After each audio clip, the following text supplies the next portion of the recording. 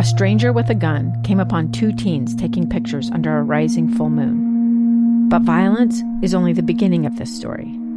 Sometimes I thought, there are no miracles. Yeah, there are, and this is a big one. I'm Amy Donaldson, and I've spent my career talking about how lives are undone by violence. The Letter is a podcast about how lives are remade. Follow The Letter at theletterpodcast.com or wherever you get your podcasts.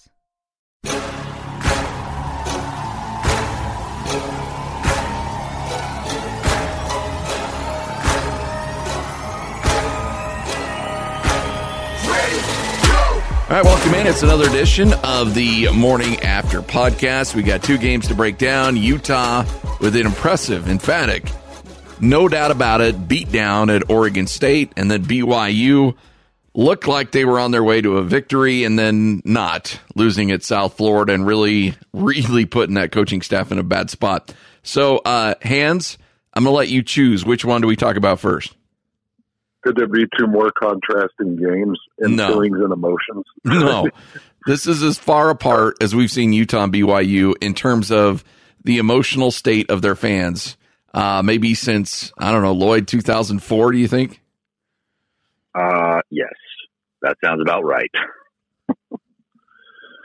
Yeah, it's brutal. But you know what? Let's start where I think most people are going to tune in and listen to the Morning After podcast, and let's start with Utah, Oregon State.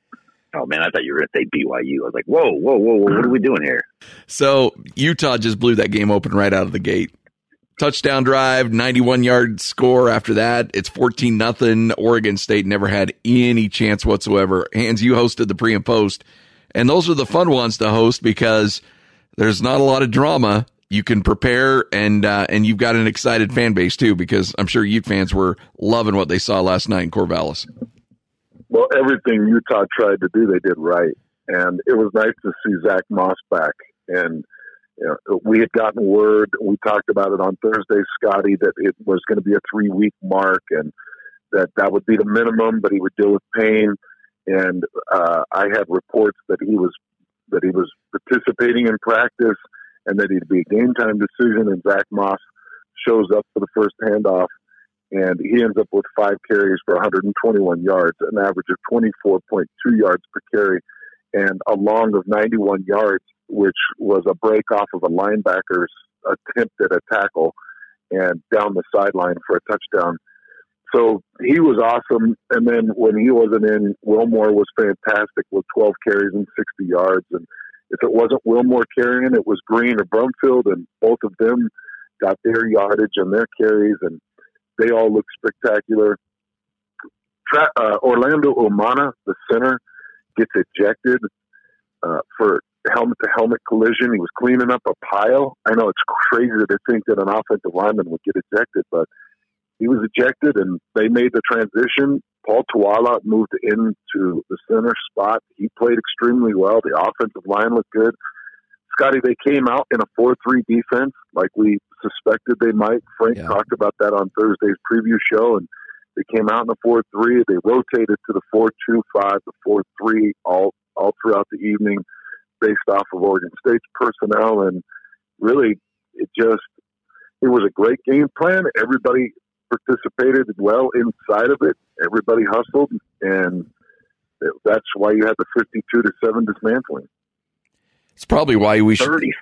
It's probably why we should listen a little bit more to Ron McBride, because, you know, on the preview show and throughout the week, you know, I'd mentioned that, hey, Oregon State's kind of got an offense going here. Defensively, they're still a mess, and they showed that. But I thought, hey, you know what? They're scoring some points on a guy. They've got an elite level wide receiver. They're running the ball over 200 yards a game. Their quarterback seems to be finding a bit of a role. And that was my first comment to Ron McBride on Friday was, hey, look, you know what? They're scoring points. Now, defense, they're not good, but offensively, looks like they've got something going. He goes, no, they're still garbage, and Utah's going to win. I'm like, oh, okay. And boy, was he right, too. Yeah. He said the same thing about Washington State. Yeah, coach has been spot on. Like, I think it's time we listen to a little bit more about what he says, because the guy has a feel for these teams. And how impressive was that first half? Like, to see Utah get off to like a 35, 35-0, that what it was at halftime? Yeah, and it was a defensive 35-0. I mean, there was no let up. There was no, we've seen times where Utah, they'll start off maybe with a touchdown right away with the first drive, or maybe even go up 14, and then all of a sudden it dies down, and they get a little complacent, and they just, and they start trying to coast a little bit. But they just put it on them and put it on them, and they kept going, and it didn't stop when the second half came. It just kept going and going and getting worse. And it was fun. We haven't seen a team do something like this with Utah. It might have been since like 04, or maybe even that against Wyoming, whatever year that was. What was that? 2005? I can't remember what year it was when they put it on. When Witt put it on Wyoming. We haven't seen it. Like, I don't even remember the last time they put up 52 points. Mm-hmm. Yeah, and it was a complete game. That we're talking about those first 30+ points, and that came off of defensive stops, good field position, solid special teams play, the Devin Lloyd interception. That, again, I think that this is the third interception that Bradley and I has caused. Bradley and I tipped this ball to Devin, and Devin was able to go find the end zone with it. And it was based off of pressures. I always, I take the sacks and pass deflections, and I combine them. That means that Utah had basically had 9 sacks in this game with their pass deflections and their pressures, and it was just well executed, Lloyd. And you're right. This is, I don't know, Scotty. Can you think of a more well-rounded dismantling of a Pac-12 team that Utah's had? Maybe Oregon's the only one I can really that comes to mind. But even then, that just felt like, it'd have to be Oregon. I don't want to discount that game because Utah just dominated from top to bottom. And that's, and then, you throw in the rushing attack, and then you throw in Huntley, who's nearly perfect on the day, 14 of 17, nearly 250 yards, 2 touchdowns, no interceptions. You can't ask for much more than that. You got a running back who's got 5 carries for over 121 yards and 2 touchdowns, and your quarterback throws only 3 incomplete passes and also throws 2 touchdowns and nearly 250 yards. It's as clean and as pure and as perfect of a game that I think Utah, maybe outside of Oregon, has ever played in this conference. Props to that offensive line, by the way, because you give Tyler Huntley that much time. He was seriously. I think he went through his progressions like 3 times.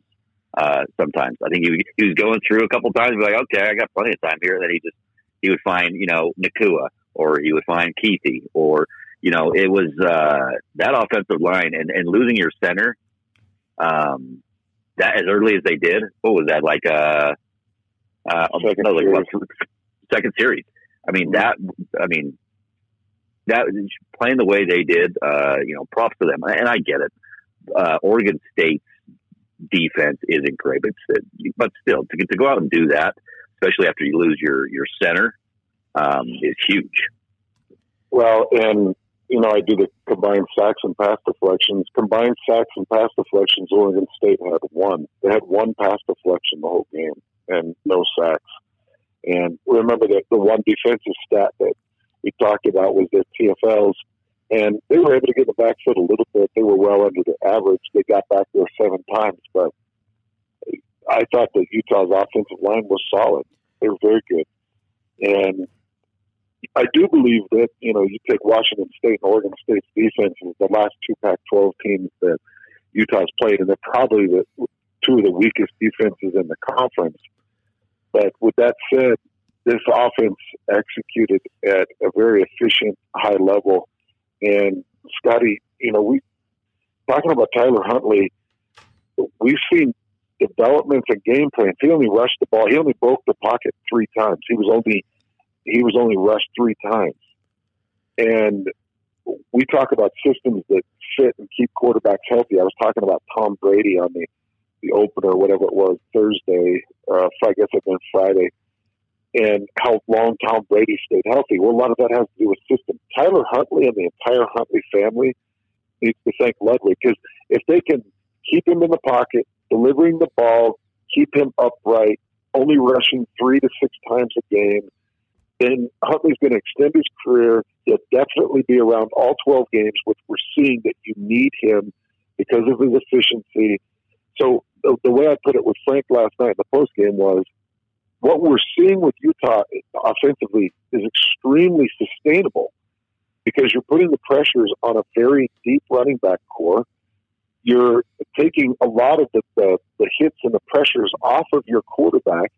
He's playing at a high level and feeling more comfortable allowing his playmakers to make the plays instead of feeling like he's forced to make them with his own legs. And that is a sustainable offense. That's how our offense was built with the Colts back in the early 2000s.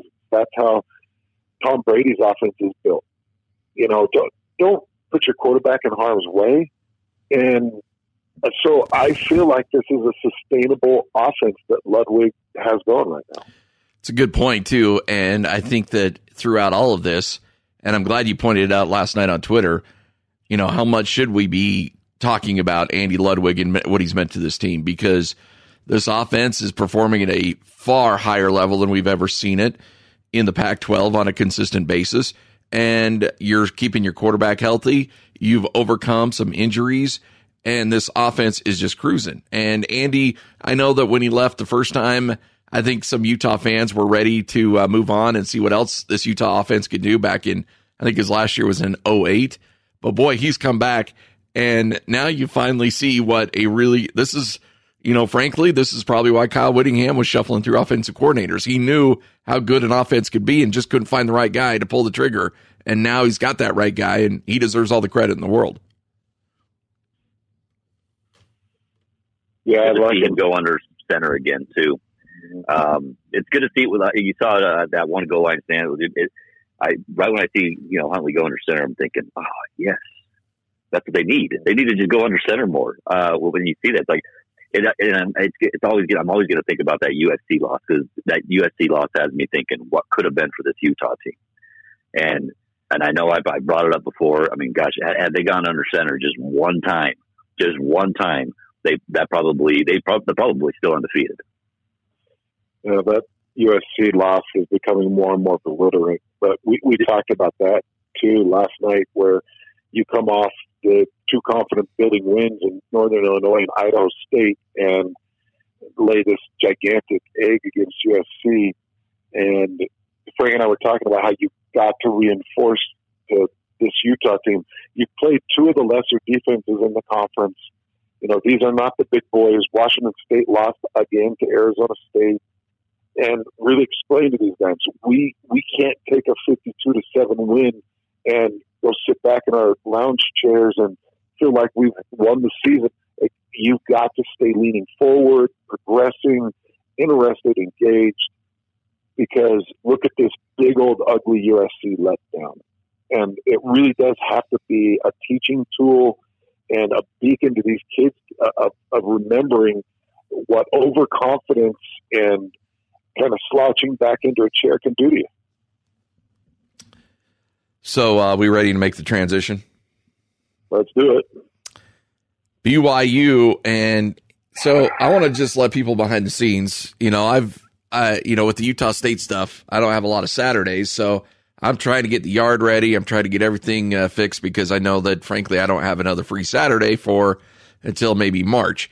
And so I'm watching the BYU game. I'm recording it, and it gets to the point where BYU goes up. It's 23-14. Feel like BYU's got a pretty good handle on it. I'm like, okay, I'll watch the rest of it later on tonight. I need to go out and get a few things done. And you, Hans, give me a call about an hour later and say, I can't believe BYU lost that game. In no way, shape, I never in a million years, if you would have given me $1 million and said, bet on this game, I would have bet it all on BYU winning that game, and frankly, winning it comfortably. I wasn't really impressed with South Florida, their offense. Their quarterback looked like he couldn't throw the ball to save his life. A lot of just bad plays. I'm thinking BYU's got complete control of this thing. And so I had to go back and watch it and then rewatch it again to figure out how the heck BYU lost this game. Hans, that was this is a bad one. I mean, there's no other way to put it. That's a really bad, horrific loss, not just for the team, but for the coaches. This one could do some damage here. Yeah, so I think what I'd like to do is kind of set this up and then hand it over to you and Lloyd and get your thoughts on this, because I just don't know what type of weight to put into it, where you lose Zach Wilson, you go to Jaron Hall, and then you lose Jaron Hall to injury, and Beta Romney has to come in and finish, what was it, the final quarter and a half, or I can't remember exactly what point Beta Romney came in and took over. But you're down to your third-string quarterback. You've lost your starting running back in Tyson. And this offense that put up 439 yards of total offense, 218 on the ground and 221 through the air.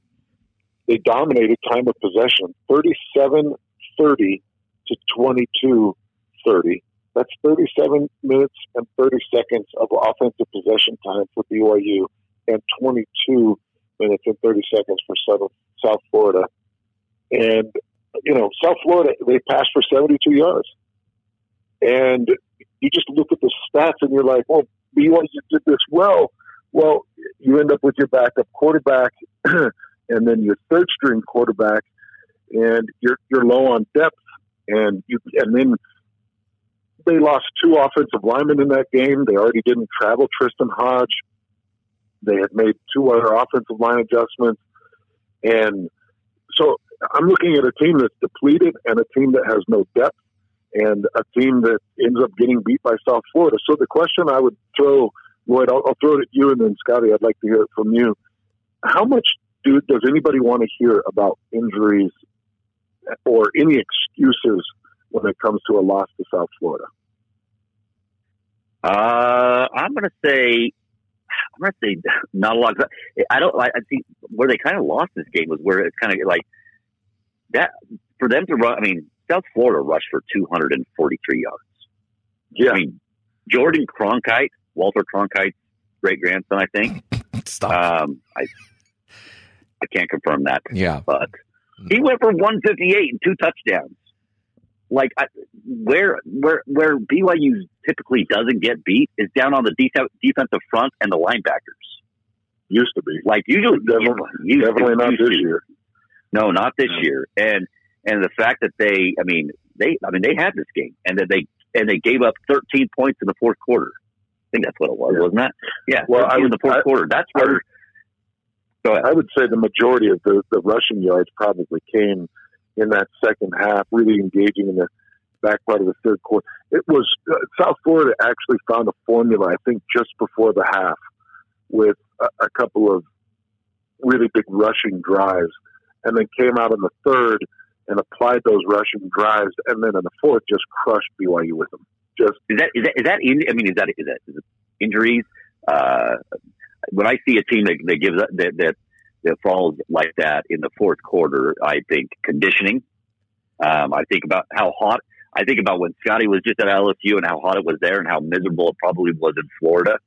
I mean, how much does all that play into it? Well, I think a lot of it's scheme. I saw BYU had come out and they started with 4 downs, and then there was a really, really nice defensive stop. I think it was back into the second quarter where they went 4 downs and they brought Wilgar up off the edge and they jammed everything down. And if it wasn't a 3 and out, then it was maybe a first down off of a 1st and 10, and then a 3 and out after that. And defense just stopped them up. And then BYU goes back to the 3 downs.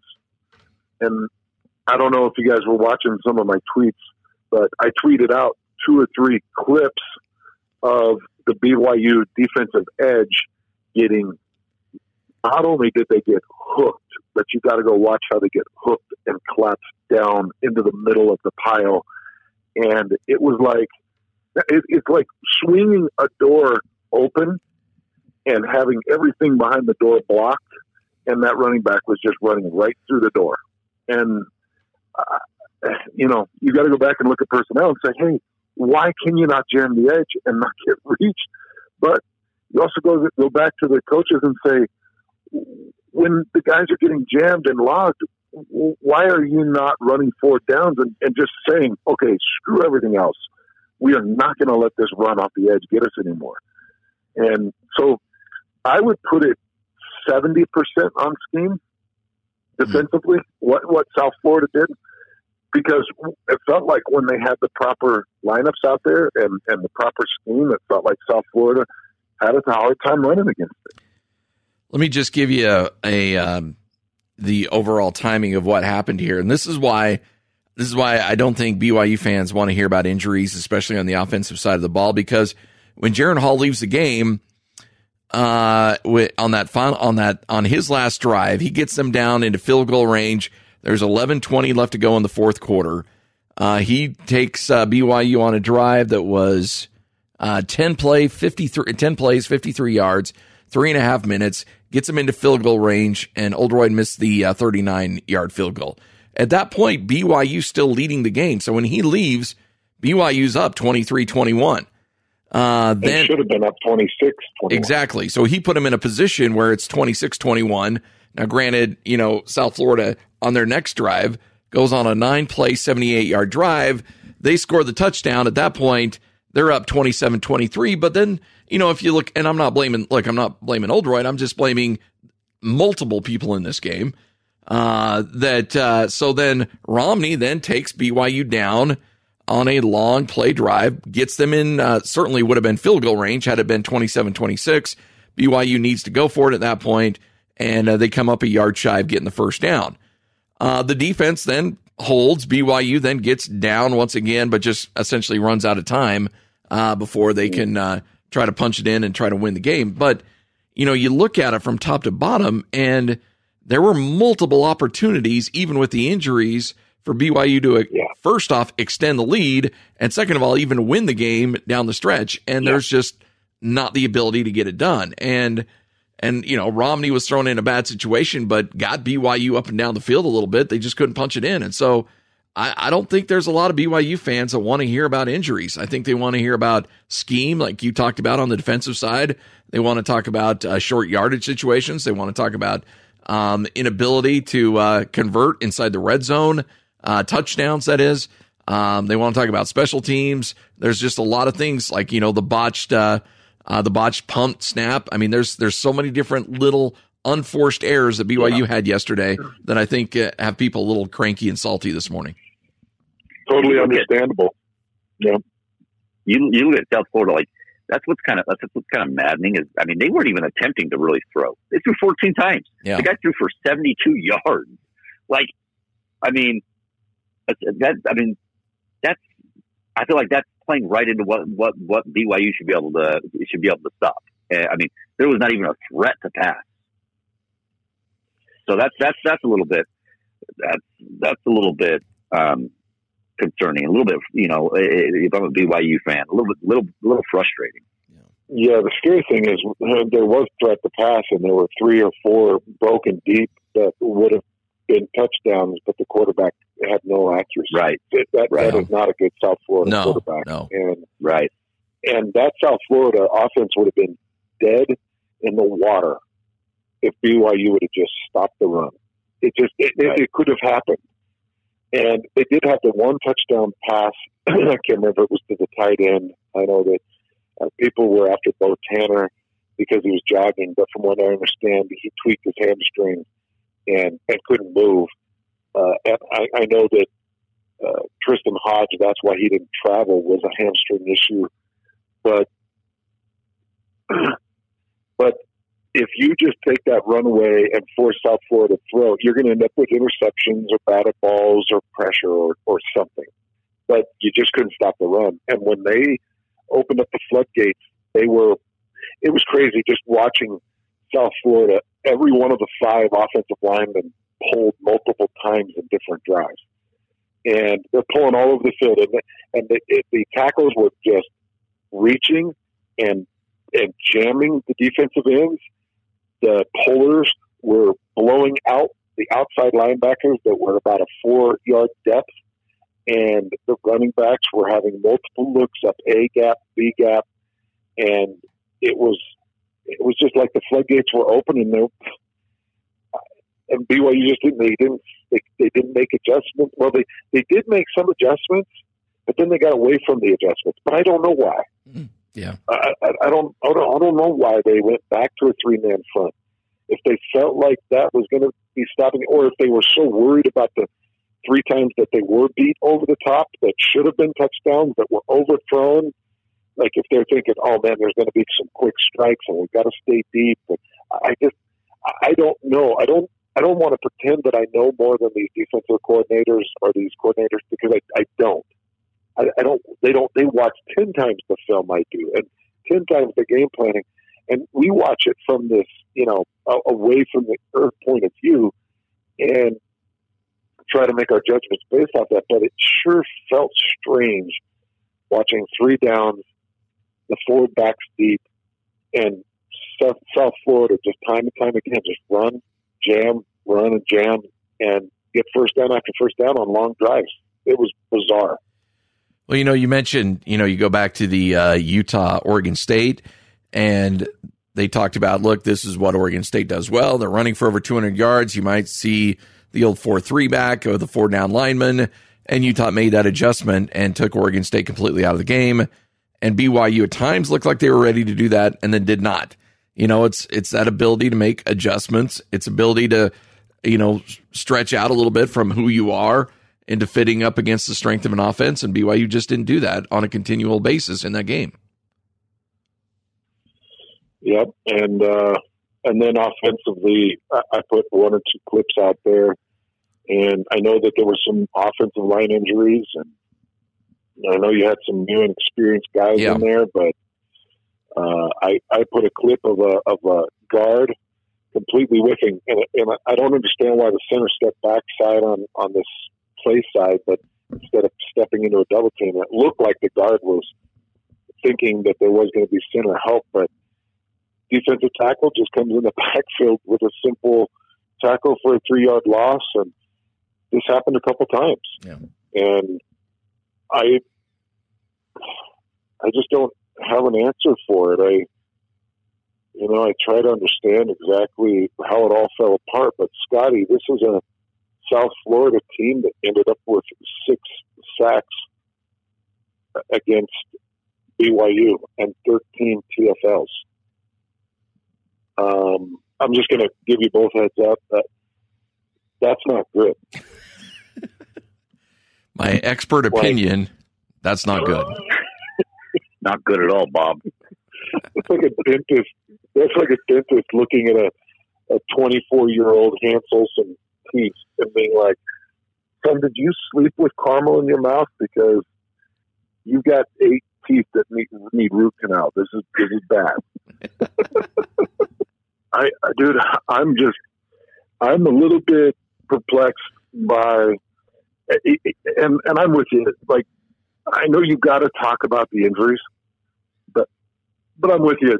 This is South Florida, and I know that Will Snowden did a great job talking about the speed and the potential dangers of South Florida. And we did talk about their TFLs. We did. Will was spot on, by the way. Will was spot on, dude. That guy, if you're not listening to the Cougar preview show, I mean, you better tune in, because Will was, everything he said kind of came. I mean, yeah, they do have athletes, and I mean, Will was. I just will say, and he was spot on with his breakdown of how this thing could go wrong. Yeah. Yeah, and they've got those athletes, but even with all that said, this is still a huge letdown loss. Now we watched, in fact, the game that started and played just before BYU South Florida was Toledo versus Bowling Green, and Toledo had beat Bowling Green for the last 9 years, and that is a rivalry. And they had beat them for the last 9 years. So basically a BYU-Utah situation yesterday. And Bowling Green, it's their first win over Toledo in 9 years. And Toledo looked inept. They just looked horrible. And I'm watching that game, and I'm like, this is the Toledo team that beat BYU? And I even sent out a tweet before the BYU game started that said, watching Toledo lose to Bowling Green is disconcerting. And that gave me cause for concern because Bowling Green is terrible. Yeah. And South Florida is not good. I mean, they're ranked 100, below 100 in, I think, 5 different defensive categories. And so it's inexplicable. And I don't even know how much Kalani and his staff want to hear the excuses of injury. You know, they may use it because you need to talk about it, but at the same time, they're going to own this. They have to own it. There was a bad loss. Yeah. Well, don't look now, but we got a real hootenanny against with Utah and Arizona State coming up. It's PK week on the station. Gosh, I'm telling you, Utah fans, if they fall to Arizona State, they're going to lose their mind on PK. They might absolutely lose their mind.